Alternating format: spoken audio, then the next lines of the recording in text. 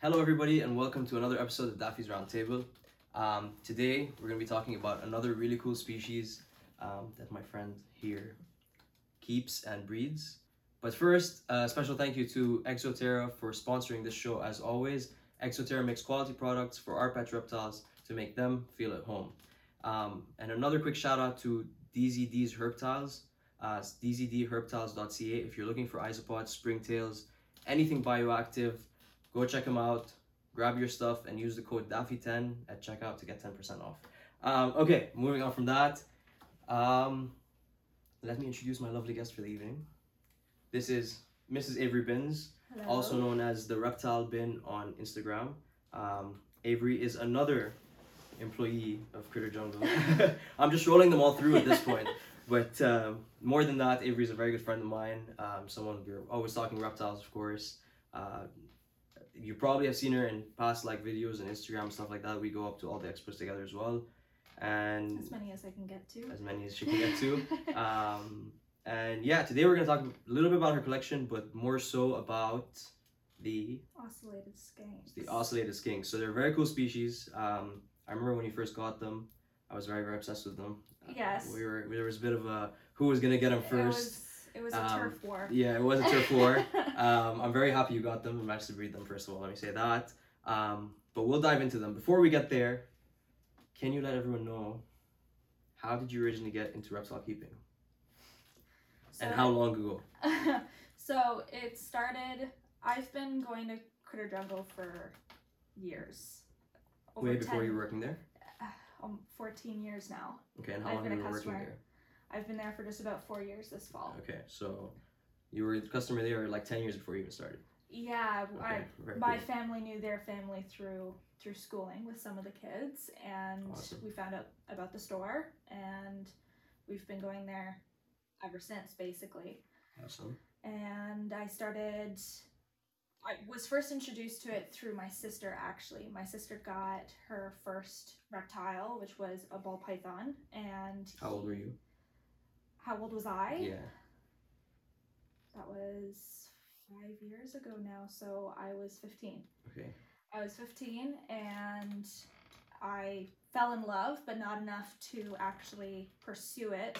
And then my sister told me about a Facebook job hiring ad, and so I applied, and that was 4 years ago. And that's when I got my first reptile. It was 3 months after I started. You started there, awesome. Yeah, my first reptile was a lychee, and she was amazing, and only the very first snowflake of the massive snowball that I now have. I love how we all refer to the snowballing once you start. It is snowballing because yeah. It's not just a continuous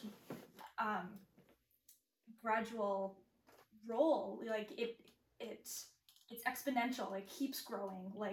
With each step, you're way bigger than the last step. 100%. And that's not just necessarily with collecting, but that's also with success. And learning and exactly. Everything. Yeah, 100% agreed. Okay, so lychee was your first reptile. Yep. Where did it go from there? Ball pythons, rat snakes, isopods, fish keeping. I didn't venture off into amphibians at that point, but it was mainly other geckos, mainly New Caledonian species, and various North American and mainly just North American snake species. Cool. And then now, Now, your current collection. What are you currently keeping? Very little New Caledonian species. I only have 3. The ocellated skinks. Yes. I have a few. Well, I have a dwarf gecko species. I have dwarf Cameroon geckos. Very and cool. A few amphibian species. I have relatives of the hourglass frog, the San Carlos tree frog. Right. As well as your typical White's tree frogs, looking at progressing with those. And I am very excited to be able to hopefully start this fall with more glass frog species. Nice. So I have northerns, and that's pretty much it for now. I want powdereds and reticulated and a few other species, but that's pretty much my focus in that. How similar to, I've never kept glass frogs. How similar to dart frogs are they? Or like to keeping dart frogs? How is that wise? To keeping, I believe they're more dry, right? they're definitely more dry, more that they definitely creep up to the same humidity peaks, but it doesn't last that long. And dart frogs don't have dry out periods like they do. They don't. Okay. They don't go around lower than 65% or so at the lowest. But they're kept pretty high. No more than like 90%. Cool. But, yeah. So with that, they're similar but different. Enclosure setup, you could do very similar setups, but you definitely need very large leafed plants, so like pothos and stuff, because they hang out on the bottom of them and they blend in. Yeah. Their translucent body is an effect to be able to create like a shadow underneath this leaf, so it's a camouflage tactic. But they're so light that they can just grow on explore the enclosure through the greenery. You don't necessarily need a crazy amount of hardscape, and you can also do that with dart frogs depending on how you set it up in your various enclosures back here. Yes. Yes. I do use a fair amount of cork, but I do also let the plants kind of be the pathways and the tunnels, and so no, I see what you mean. I see what you mean. Yeah, and it's more like arboreal hardscape, like climbing structures. Yeah. That they can live without for sure. Yeah, dude. Spend their times in the trees, right? Exactly. Okay, awesome. Makes sense. And okay, was that all the? I'm sorry, I interrupted you as you were listing species. Was there anything else you're currently keeping? I have some tarantulas. I have a whip scorpion. I have your typical isopods and whatnot. I used to have a lot of mantids, and tried breeding, and that didn't go so well. But that's definitely not the end of my attempt for sure. Cool. I'm working very, very hard at getting those ants. I'm nothing to do with it. I told you. It's all in Jen's hands now. No, I'm kidding. I'll get you those ants. Don't worry. But no, so ants are definitely another huge, huge point in my very near future. Okay, that's very cool. But what species of tarantulas? I have Brazilian white knees. I have Mexican red knees, and a few others that I'm still getting some friends' input on first being able to tell what species it is. I ordered. Shane. Yeah, it's Shane. And I ordered some and was trying to get a pair of Mexican red knees, and the other one is not a Mexican red knee. It's not? It's not. It looked like it as a sling, but it definitely isn't. So Shane said it's something with a heavier penny on it, but I still haven't gotten an actual name. So we'll see what that one ends up. Interesting. Yeah. Very interesting. You got that one at the expos? Or you said you shipped it in? I didn't ship it in. I got it from somebody local, but I drove further out east to get them. Very cool. I'm being like so slow putting the glass down on the glass because every time I do it chinks the table or whatever. Cool. Okay.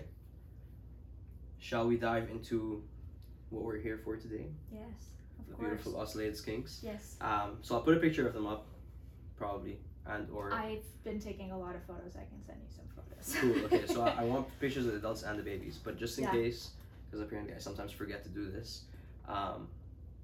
Definitely Google them because they're beautiful species, but I'll try my best to remember to put up pictures. Where do we start from? Natural history, like Where they came from and. Yeah, like where? Okay, so where are they originally from? Everywhere. Everywhere. Okay. It feels like everywhere. Not so much naturally on our side of the pond, but Okay. Mediterranean coast. So you're looking at Pakistan, West Africa. Trying to think. They're invasive in France now. So they're invasive in a lot of places now? France and in the States. They're invasive in Florida and They're Arizona. invasive in Abu Dhabi as well. Right. Yeah. Yes, I remember you. Did you send me photos on your last trip? No, I didn't. I wasn't able to No. find them. No, I wanted to, but I wasn't able to find them. But yeah, all across that portion, anywhere near the Mediterranean Sea, really, that has drier landscapes. Very cool. Mhm. Very cool. And they're majorly in the hobby by means of Exporting, importing. importing. Yeah, importing. Yeah, they're not like there's not many people captive breeding them around, right? There's a couple. It Yeah. doesn't seem like there's anybody very serious though. Or like yeah. So yeah, like anybody that's really trying to push them more. Okay. There's definitely been a show of love for them by those people, but I haven't seen many people trying to push them a lot more. But And that's what you're trying to do. hopefully, Yeah. hopefully there's, with your help, I've learned more about them and learned more about my possibilities with them. It's like I hope it's like an onion where there's just more surprises with them later. I'm sure there, like, well, I'm not sure, but I really think there will be, especially if we looked at pictures of just some different areas Wild and ones. how they, like, there's so Yeah. much variety in the colors in the wild ones. So Mhm. we need to source you some more, Yeah. you know, locales maybe, or Exactly. Or different color morphs or something, and see Yeah. what you can do with them. but they are they're mainly from areas that they like to swim through. They're not sand swimmers, but they like to swim through sand and loose substrate, and they live in like nooks and crannies and rocks and holes in the walls and things like that. So Is it more like sort of a deserty kind yeah, of thing, or more a tropical? lot of people keep them on sand. Okay. So like their temperatures are high. They're very high. Their basking spots are 110 to 120, which is basically like Uromastics, Okay. minus the veggies and the humidity. Yeah. Their humidity is crazy. So you need to keep the humidity high. and you heat eat high. very high. So how do you pull that off? Substrate that I've mixed. There's about a third sand, a third wood mulch for aeration and the substrate for burrowing, and a third like plantation soil and husk and whatnot. Probably a pretty thick layer in there. Fairly, like it Yeah. slants from the front towards the back, but at the back it's at least 4 or 5 inches thick. Okay. Yeah, And do they spend time under it? Yeah, particularly the adults. The babies, they typically only hang around in the first inch. I never find them deeper than that, and I only find them deeper than that whenever I'm digging through to do another head count to see if I have more babies. Yeah. And I find them going deeper and deeper, but naturally, and where they're comfortable, is normally around 1 inch. So I don't know if it has something to do with the heat, if going further down is too cold, but they don't dig like their parents do. So okay, you said going further down is too cold, so then you're not using heat pads on them. I do have a heat pad on them. You do have heat pads on them. So I don't know, I was just kind of spitballing, I don't know if that has something to do with it, but I don't keep their heat pad very hot, and it's not a very big one either. It's only in one of the caves right below where the basking spot is. I even have photos of the enclosure if you want to show. Yeah. So I have like that slanted piece up towards the top, that's where their basking spot is, with some driftwood and other climbing structures around it, and right underneath that big piece of cork is a hide, and that's where their heat pad is. So it's way less than a third of the space is heat. It's probably less than a quarter. It's only a small one. And that's where you find the adults on that side, or I've been just everywhere? finding the adults more on that side, which is interesting because I found them more frequently on the cool side whenever mom was giving birth. Oh, interesting. So Okay. so I don't know what that has to do with it. I don't know if they typically take shelter in areas that don't get the hot sun where they'd be basking, because they do bask. They don't just find hot spots. They come out and they bask in the peak of the heat, which means that they need UVB as well. Okay. But lately I've been seeing her on the warm side, so I don't know if she's developing anything. But Yeah. I wouldn't be surprised if she was, because it's been enough time since she gave birth. Speeding up the metabolism to Exactly. She's been gonna eating eat more. Yeah. she's been eating a lot more. So their setup's pretty simple. Okay. Lots of climbing structure, lots of burrowing space. They're not great at climbing, but they do it as efficiently as they can. Why'd you kind of see them fall off sometimes? Yeah, not so much the babies, although the babies love to climb. Yeah. A lot more than the adults do. And I don't know if it's because the babies are now captive. I guess captive hatched doesn't work in this sense because they're Captive live births. born. Captive born. Yeah. but I don't know if that has something to do with it. I'm in the room a lot more lately with it being towards the tail end of breeding season for a lot of species. But the adults are almost always covered. I almost never see them basking.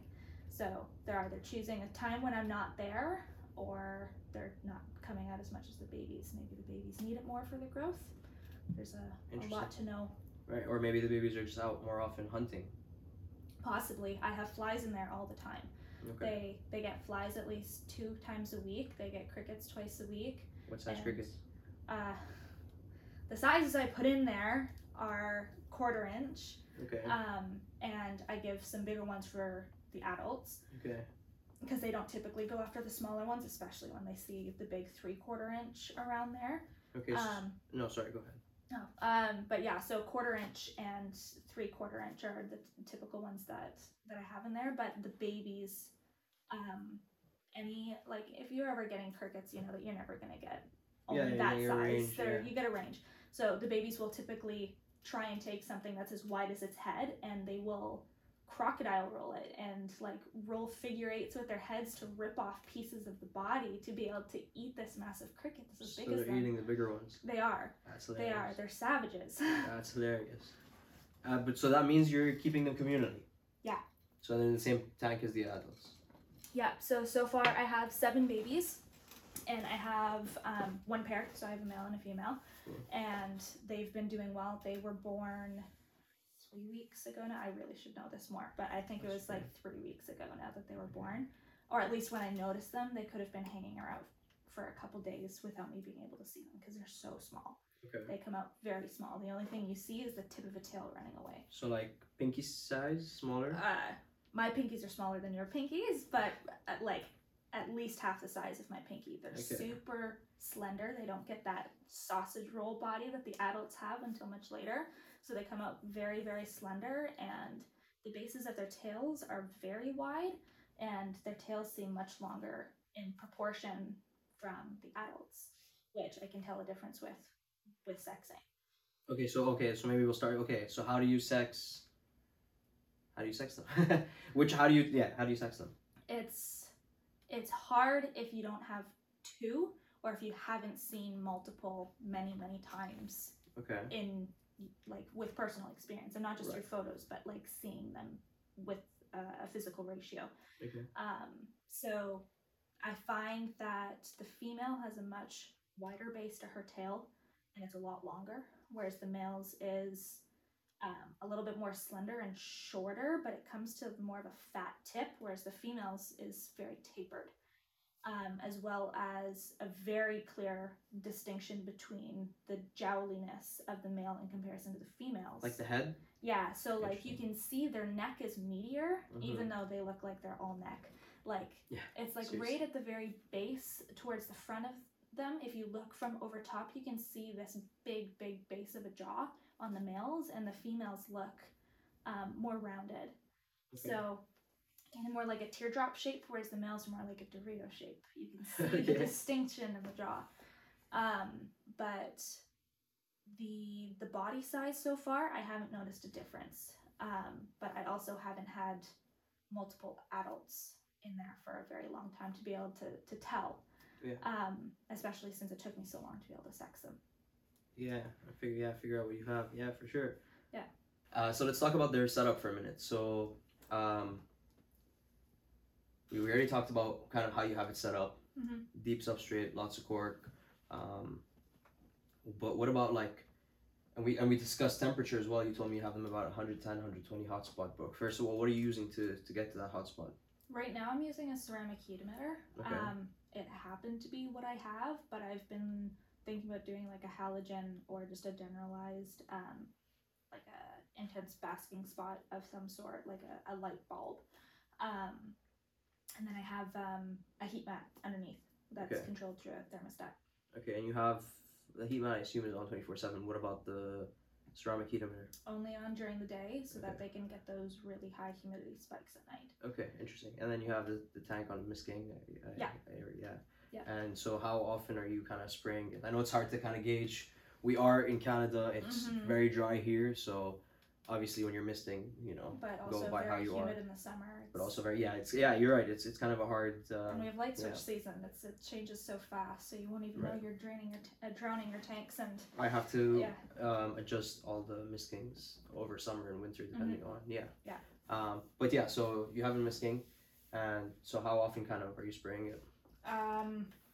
At least 3-4 times a day. Okay. So. But it dries out nicely because of the heat. So it's 2 very short sprays at night. Okay. And basically one right in the middle of the night and one right before the lights turn on. The sun goes on. Yeah, exactly. So overnight is a much longer spray, so it's not quite a minute. It's probably about 45-50 seconds.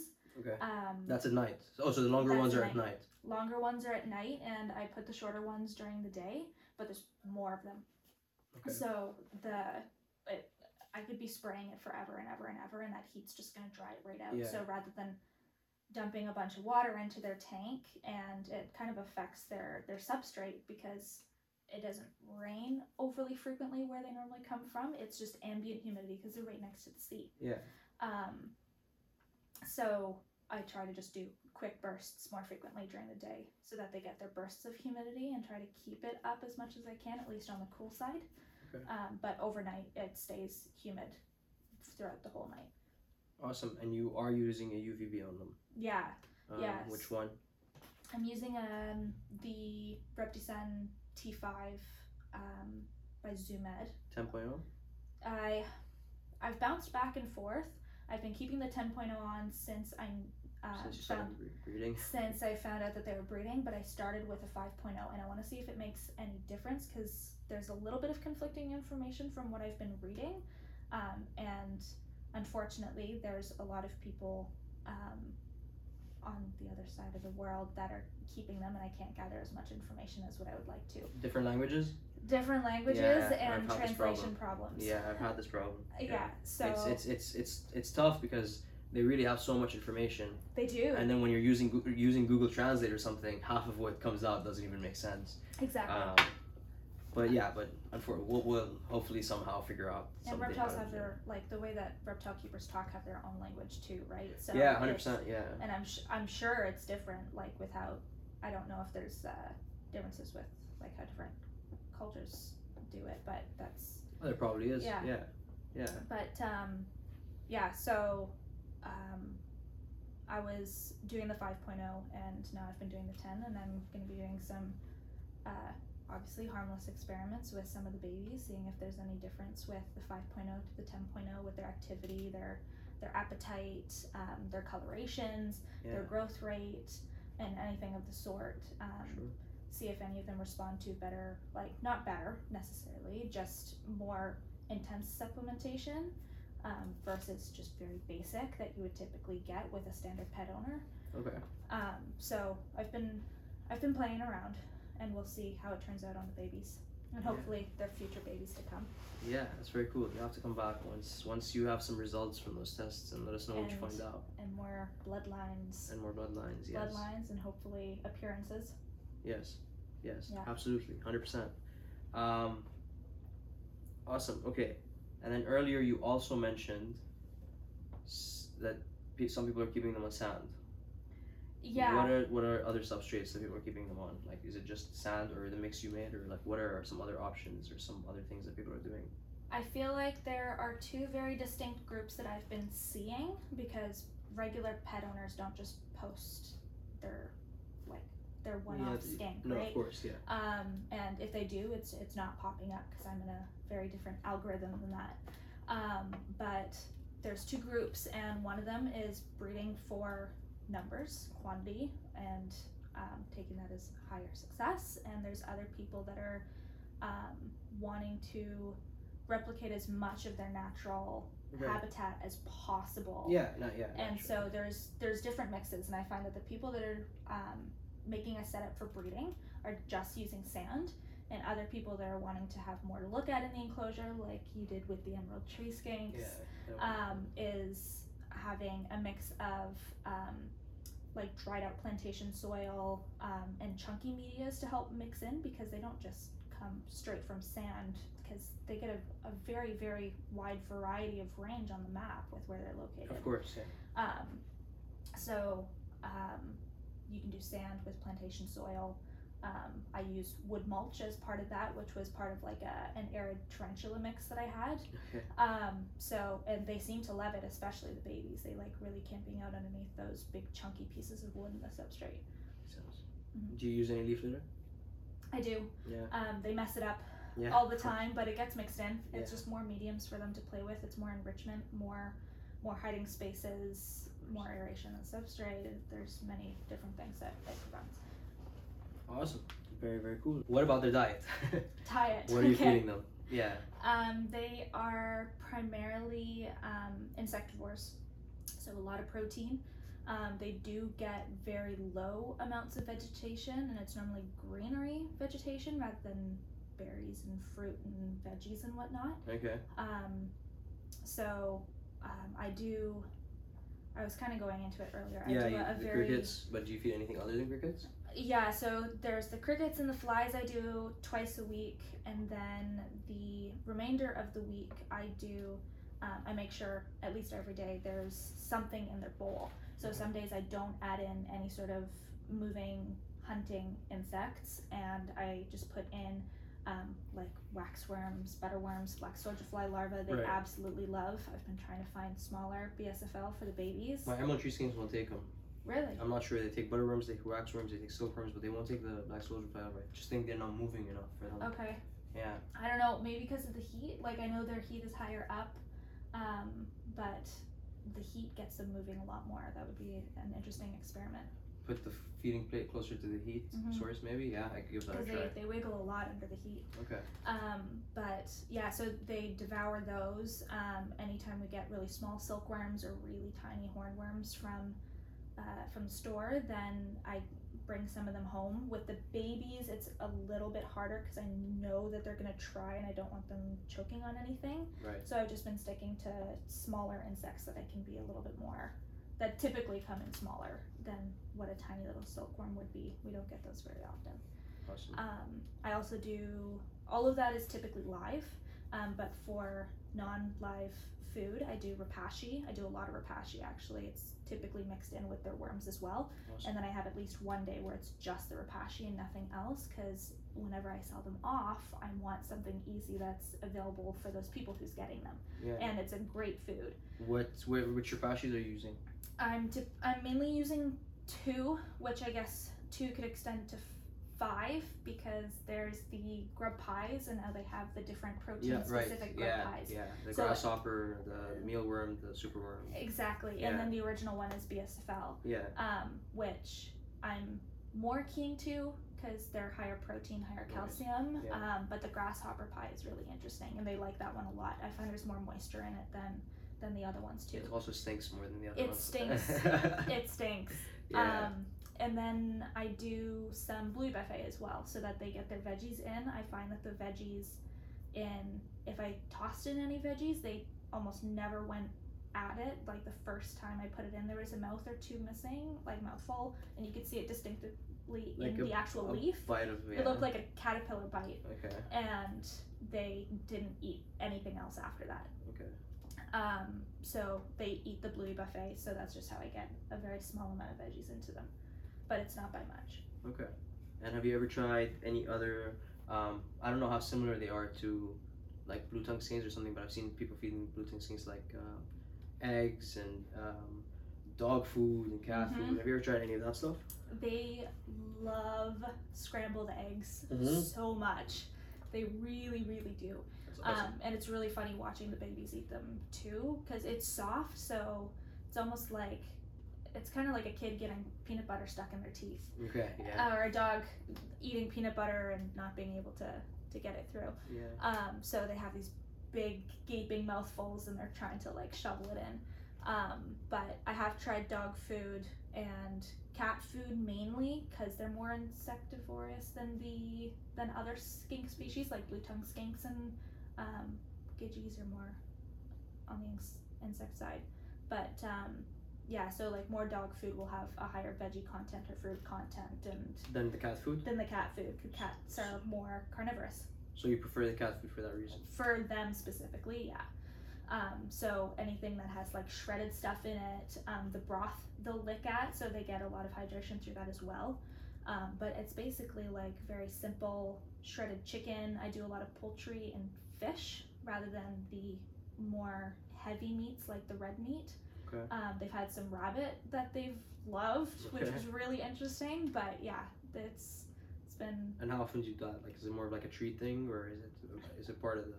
I gave it to them a couple times as adults before I knew that they were breeding, and a little bit more frequently now that mom has to be keeping up with her diet Right. because of the babies. And if she decides, or I guess it's not only her decision, if they happen to continue breeding, then I need to keep her protein and food content up a lot more than if she wasn't.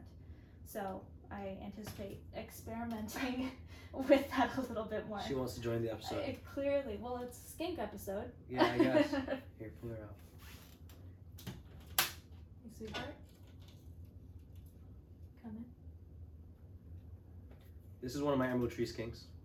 For the people watching, for the people listening, my emerald tree skink female just tried to come out of her tank, so we pulled her out. Good job. She's running around in Avery's hands, and yeah.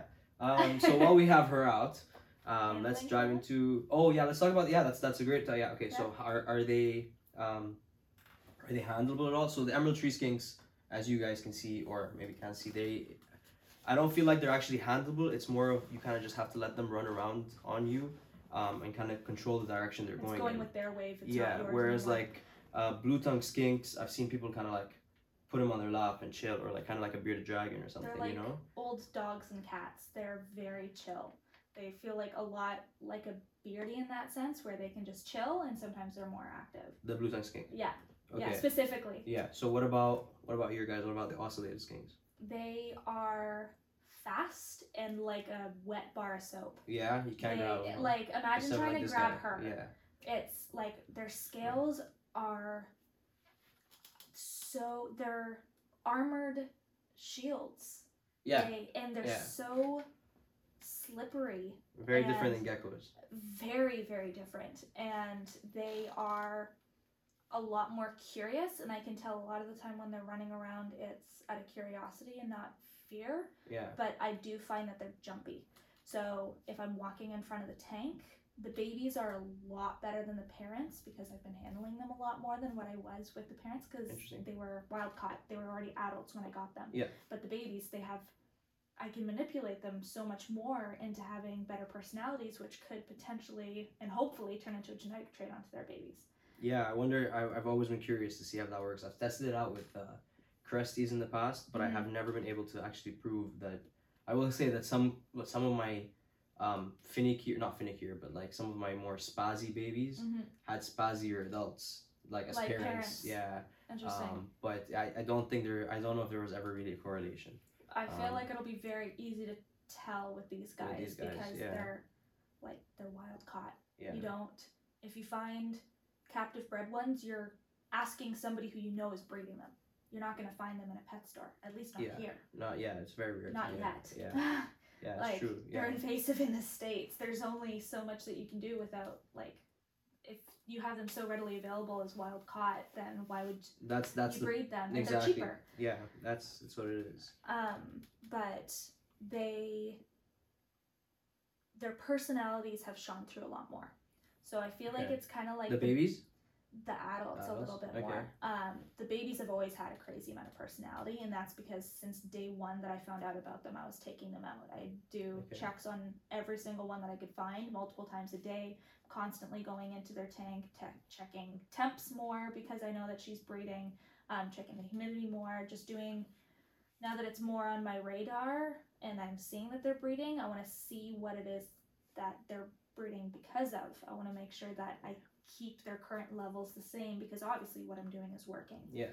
So there's just a lot more attention on them now. Okay, so that's it. So you said when you found the babies. So you never you didn't know Well, let's search. First of all, are they live bearers or do they lay eggs? They're live bearers. They're live bearers. Yeah, so a lot of skink species are actually live bearers. A lot of the only reptilian species are skinks that are live bearers. Yeah. But they have a gestation period, I guess would be appropriate. Gestation period of about 2 to 3 months. And you didn't know that it was happening? Not at all. Wow. Yeah, so like I barely ever saw them. Like Right. I got them and I was more excited for what they could offer me than what they already were. Okay. So getting the babies, being able to bring captive bred more handleable, like Yeah. these guys were never viewed as handleable, and they've Yeah. all of a sudden started booming on the market, and everybody's looking for Because them. they are more handleable. They're now. more handleable now, Yeah. and it's just from people or person who was overly dedicated into making that happen. Yeah, 100%. But still, I wouldn't. Yeah, see what I mean? Like handleable on her terms. it's She a goes where different she wants to animal. go. Yeah, you know, like it's not kind of like an animal where like the mountain horn dragons. I'll pick it up and plop it wherever I want to, And they're not moving. and they're not moving. No. Like, I have them on the laptop while I'm editing, and they don't Yeah. move. You know, No. but with her, she's constantly on the move. Ball python. Ball And a corn python and a snake. corn snake, basically. Yeah. That's a good way to. One's Yeah. a pet rock. One definitely has. I feel like Always on the move. it stems from attitude. I feel She is very sassy. she's demanding. Like she wants to be part of the podcast. Like this. She's very demanding. We already mentioned this a few times, but they are live bearers. Yes. Yes. Yes, they are live bearers, and there's been a few, like from forums and stuff, where there's people not necessarily broadcasting their success, but interchanging knowledge for those who are asking questions.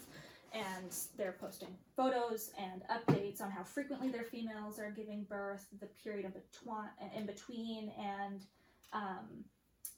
how long it takes for those babies to become allegedly sexually mature. It could be sooner than that, and they just decided not to do anything about it. Yeah. I don't know.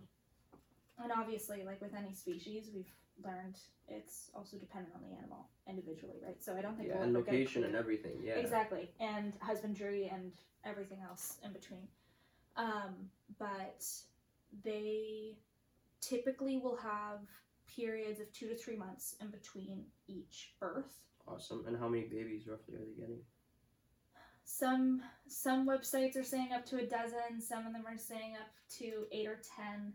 And it could not be her first rodeo, Yeah. but at least it's my first with her. And Mom has given me 7 on Was the it first all in shot. one game? One go? One go.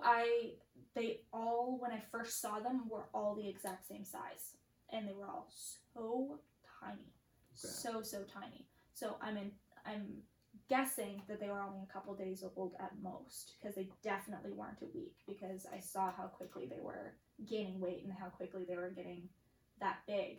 And I've seen photos of newborns and just kind of put 2 and 2 together. Awesome. But I don't know, like Gidgee skinks. Yeah.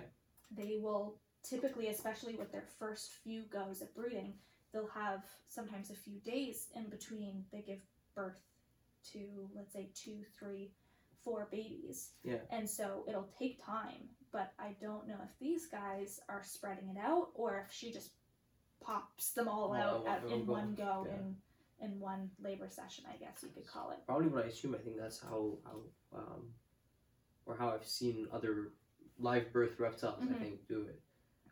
That's very interesting. You can also relate it to fish in that sense too sometimes, right? Like with some species that Peacock gudgeons.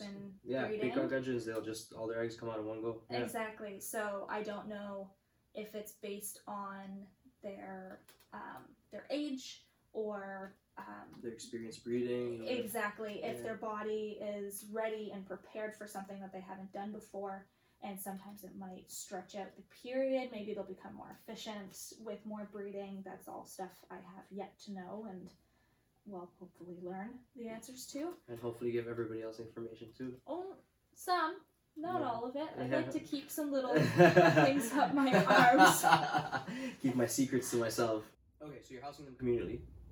Yeah. First of all, how big of a setup are they in? Right now they're in a 36 18 12.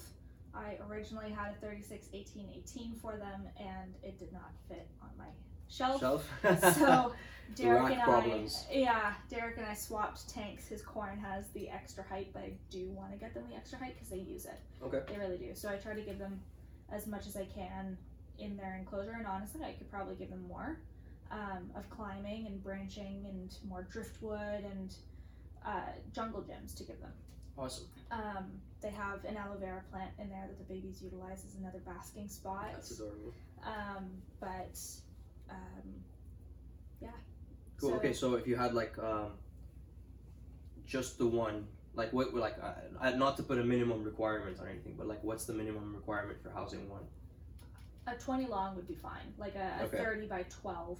Yeah, because they use the space, right? They They're not do. too big, but they use the space. No, like the main part of the body is probably about 4 inches, and their tail is at least that length, unless there was some sort of issue. My male has a regrown tail, and I don't think it's as long as what it's supposed to be, which is also part of the reason why it was hard to sex them, because I knew he had a regrown tail, and everybody knows that regrowns don't grow back the way that they normally would. Sometimes they're shorter, sometimes they're fatter.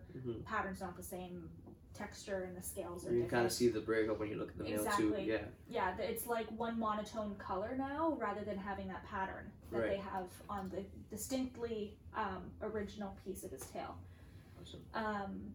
But yeah, like a 20 long would be more than enough. It gives him 12 inches of height, 10 to 12 inches of height for your substrate and for climbing structure.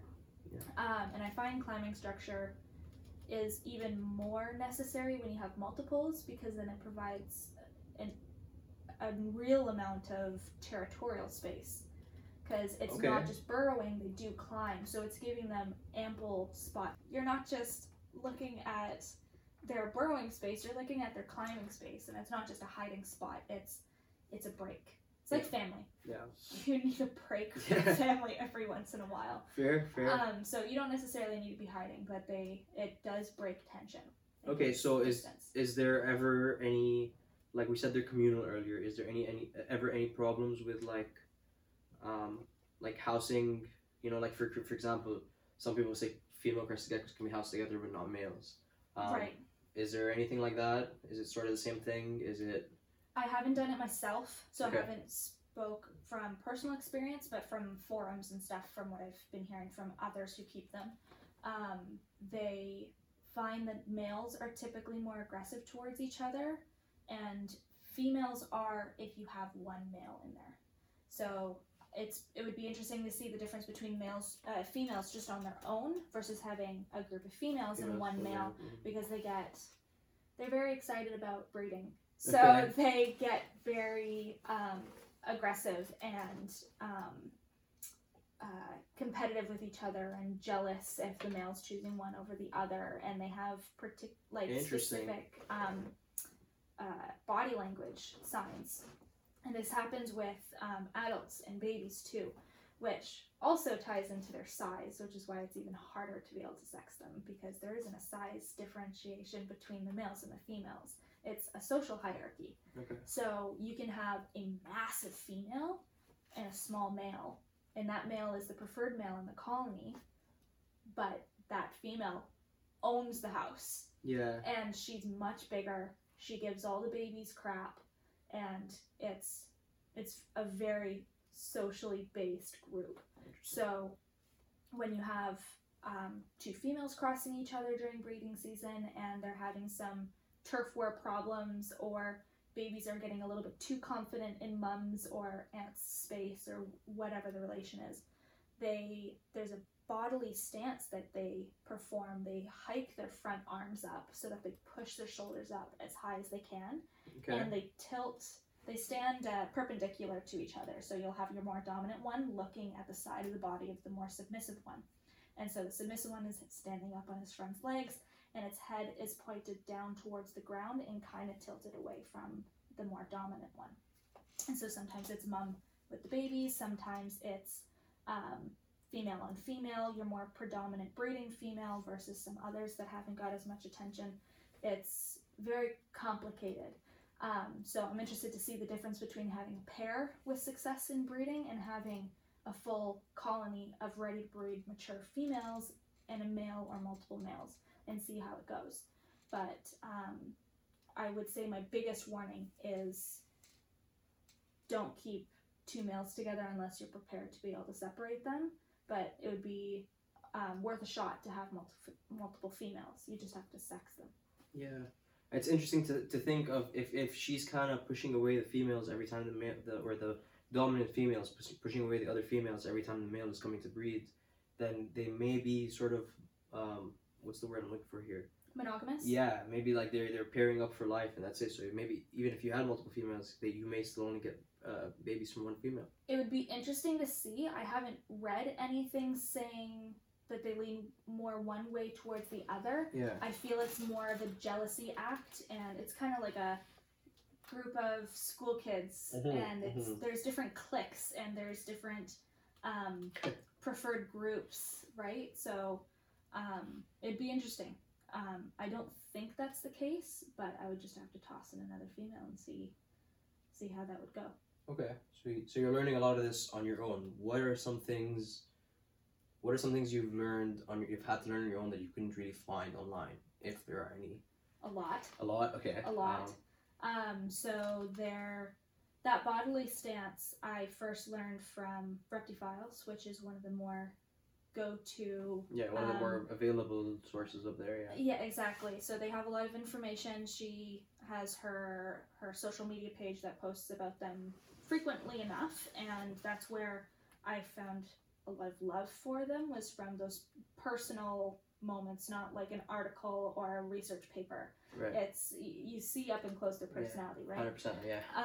But she posted about that bodily stance, and I started to see it as the babies got older with baby and mom, especially around the food bowl. Kind of putting them in their place. Exactly. So it's kind of like cichlids will teach their babies, or keeping a male betta with the babies, and that kind of helps with their temperament. Same sort of idea, at least I think, could be happening. So it'd also be interesting to see how that comes out with their confidence and their ability to be handleable. Right. To see the difference between mother risen or just babies on their own. Yeah. Keeping their humidity up was insane. Their water dish was always drying out. The substrate, I would try and hydrate it. They weren't burrowing and they weren't eating as much. I don't know if because they felt insecure, because they weren't stressed out because they weren't able to go to their automatic hiding spot, right? It's burrowing. Yeah. Exactly. So a few of them stopped also eating because it became very, very competitive. And if I didn't have my misting system, which I didn't at the beginning when I had them, because I had just moved and I hadn't set it up, and everybody knows moving with 50, 60 plus tanks is tough, hard, especially when you have two hobbyists in the same house. Yeah. Anyway, so it was hectic. Trying to spray them down all the time and keep 100% humidity overnight was insane, and it was a huge personal growth thing for myself, but also a learning curve with them. It's very necessary. I feel like there's a reason why they've only been invasive in the spots that they are, because in very high humidity spots. Yeah, so it's something that's very important to them. Exactly. And that was hard, and all the information told me that out there, but they did not express the insane need for it. Okay. So it just shows you how much more difficult they are, but in a way they're also easy once you know what they need. Yeah. So yeah, that's very, very cool. Yeah. Okay, and then so you already talked about you hopefully working on getting some more imports in from different lines. What are some of your, I don't know if we can use the word plans, what are some of your breeding hopes and with goals? those imports? Yeah. Establishing some sort of morph, and it could be a far-fetched goal. It could be I don't think it is reasonable. It's go listen exciting. to the episode with Billy Hunt, Uwabami Reptiles. He talks about natural selective breeding. Yeah. And he says in an episode he thinks every single animal can be selectively bred. As long as there's different color lines and all that, I think it's very possible. In which we already looked it up and Well, they hold some sort of genes, exactly. So right? So you must be able to pull them from something and apply them elsewhere. just keep on breeding them. Yeah. So I mentioned earlier that I saw in an article of a photo of one that was almost completely black. Right. And I've been seeing a lot of very different ones. So from very, very light to solid black. Are you seeing any differences in your babies? Sorry to cut you off. No, that's all right. Well, babies as a whole are kind of hard, especially with them and kind of like the dwarf Cameroons that you and I both have. Change color as they grow? Their tails. The juveniles have Okay. green tails. Interesting. And then they lose that once they get older. And they lose that as they get older. Okay. And the ones that have been getting bigger and getting more food grew out of that faster. And so I don't think it has something to do with age. I think it has something to do with size and the Okay. density of their scales and whatnot. I could be wrong, but so far that's the information I've gathered. Cool. So the babies all seem to have the same general color, except for two of the babies, which happen to be two of the smaller ones. They have, and they always have had, a much darker black line on the side of their jaw. Cool. Whereas the other ones have been a lot more speckled, not as solid and distinct. There's a clear separation line in So the those pattern two of are the the scales. holdbacks then. Hopefully, if they're not just males. Even if Yeah. they're just males, we'll see if I can find females out there. Again, Yeah. finding wild-caught, fully grown animals it's easy to find, hard to sex if you only have the one sex available. Hard to sex and hard to make sure that they're Gonna gonna be make it. healthy and gonna make it and gonna live a long life. I mean, no, you've for been sure. living through that with your dragons. Yeah, It's exactly. hard. It's tough. No, 100%. Okay, so there's one more cool thing that you actually sent me a picture of Mhm. that we haven't spoken about today. We already spoke about sexing the adults, Yes. but you figured out something really cool about sexing the babies, if I'm not mistaken. Yeah, so I saw a quick glimpse of a photo somewhere on the internet of Okay.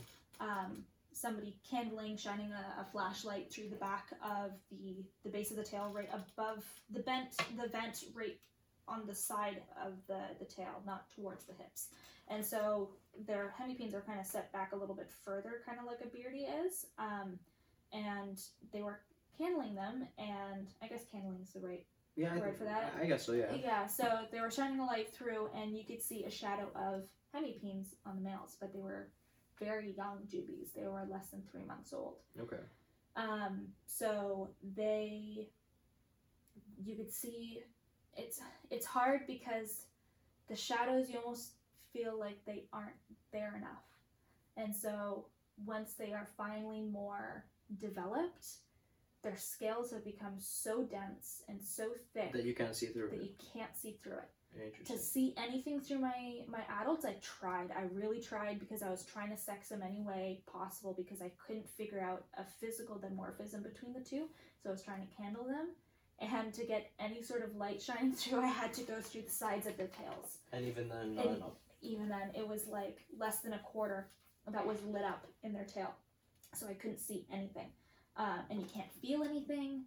And now I feel like I can read them like the back of my hand. That's awesome.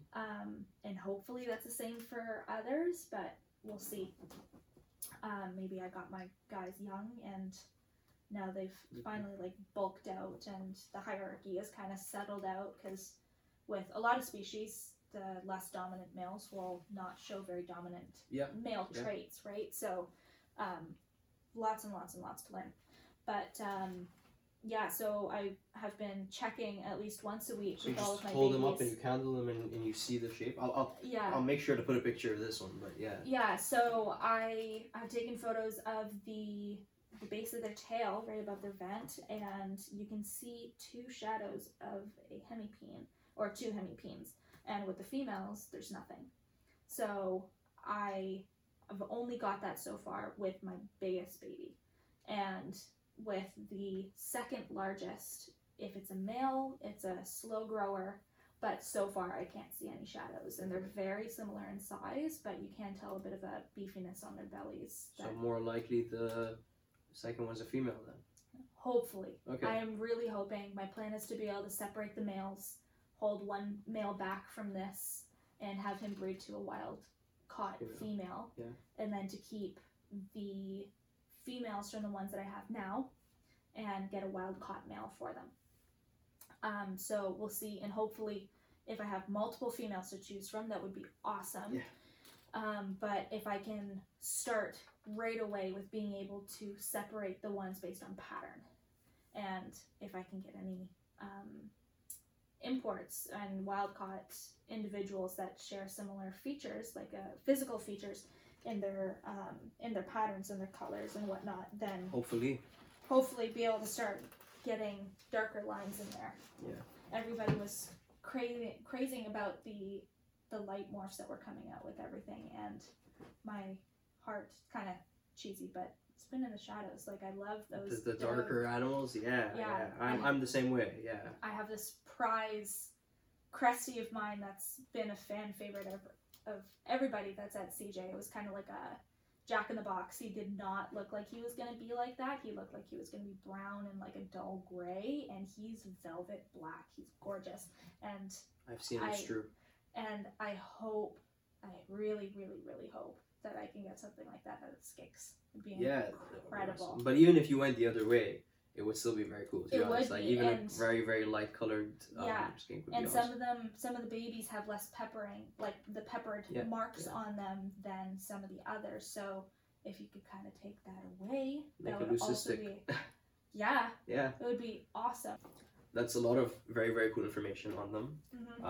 I do have one final question for you. All in all, like after everything we just talked about, would you recommend them as a pet? And if yes, are you recommending them more sort of as like a beginner pet, more of like to the advanced keepers, or like don't get them, they're not the best reptile to own? I feel they are amazing creatures. Okay. They're incredible. Okay. They have so many layers, so much attitude, so much personality. Love that. And they're very curious. I feel like it's upsetting that they're not in the hobby more. That they're not I more feel common, like they'd be amazing in people's homes. Okay. Especially busy homes that they could slowly become acclimatized. Get used to people moving around. Like a store environment. We've had so many animals that have come out of their shell, like that last year Mastics we had, and went to an amazing home. And that's what I hope for these guys. I feel like the question of level of experience is more irrelevant, because so long as you have the information, I feel like anybody can do it. I feel like it's more the determination, and the level of drive that a person has, and paying attention to detail and taking the time out of the day to like put in the work with them, right? Exactly. I don't feel it's experience. I feel it's based on the individual and their determination and their. So you think even a beginner keeper could keep them easily? Yeah. If they had the drive, like it's been kind of a running joke teaching the next generation, right? Right. Yeah. My sister, who got me into this hobby by wanting a snake. Yeah. And here I am. That she has unbelievable potential, and with her drive, she has a ball python and a cresty. Yeah. And I feel like she could breed these guys. Yeah. She has the drive. She has the heart and the mind, and I feel like part of it is a competitiveness. Yeah. And you gotta outdo my sister. Yeah, our whole family's that way. Yeah. My dad, my mom too. God, we're riddled with that from both sides. But I don't think it matters how old you are. I think it's being able to get the things that they need, and not everybody has a pet store that has everything that you would need for your mastics or for these guys or for chameleons to be able to set them up properly. I feel like if you have that available and you have the heart and the drive, you could do so much with them. Yeah. So much. I absolutely. I mean, I actually watched them for Avery for a couple of weeks while you were moving. Yeah. And I really, really did enjoy them.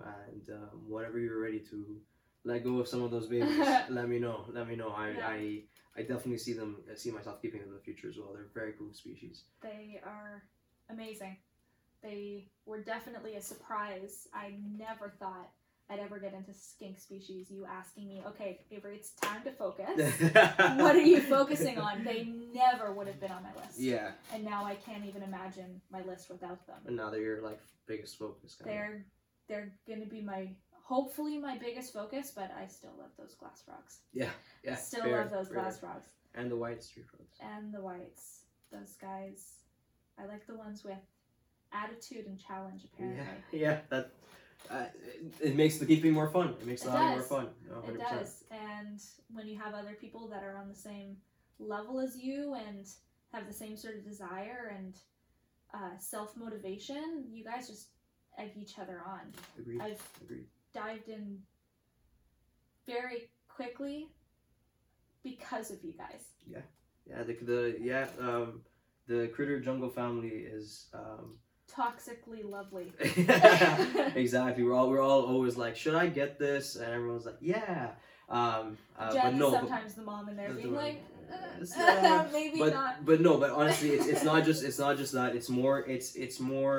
It's the community, right? We spoke about this on another episode a couple weeks ago with Jen and Theo. Actually, it's the community of having all these reptile keepers in such a small area, and everybody sharing information, everybody sharing each other's help. It was a blackout episode that we filmed. Yeah.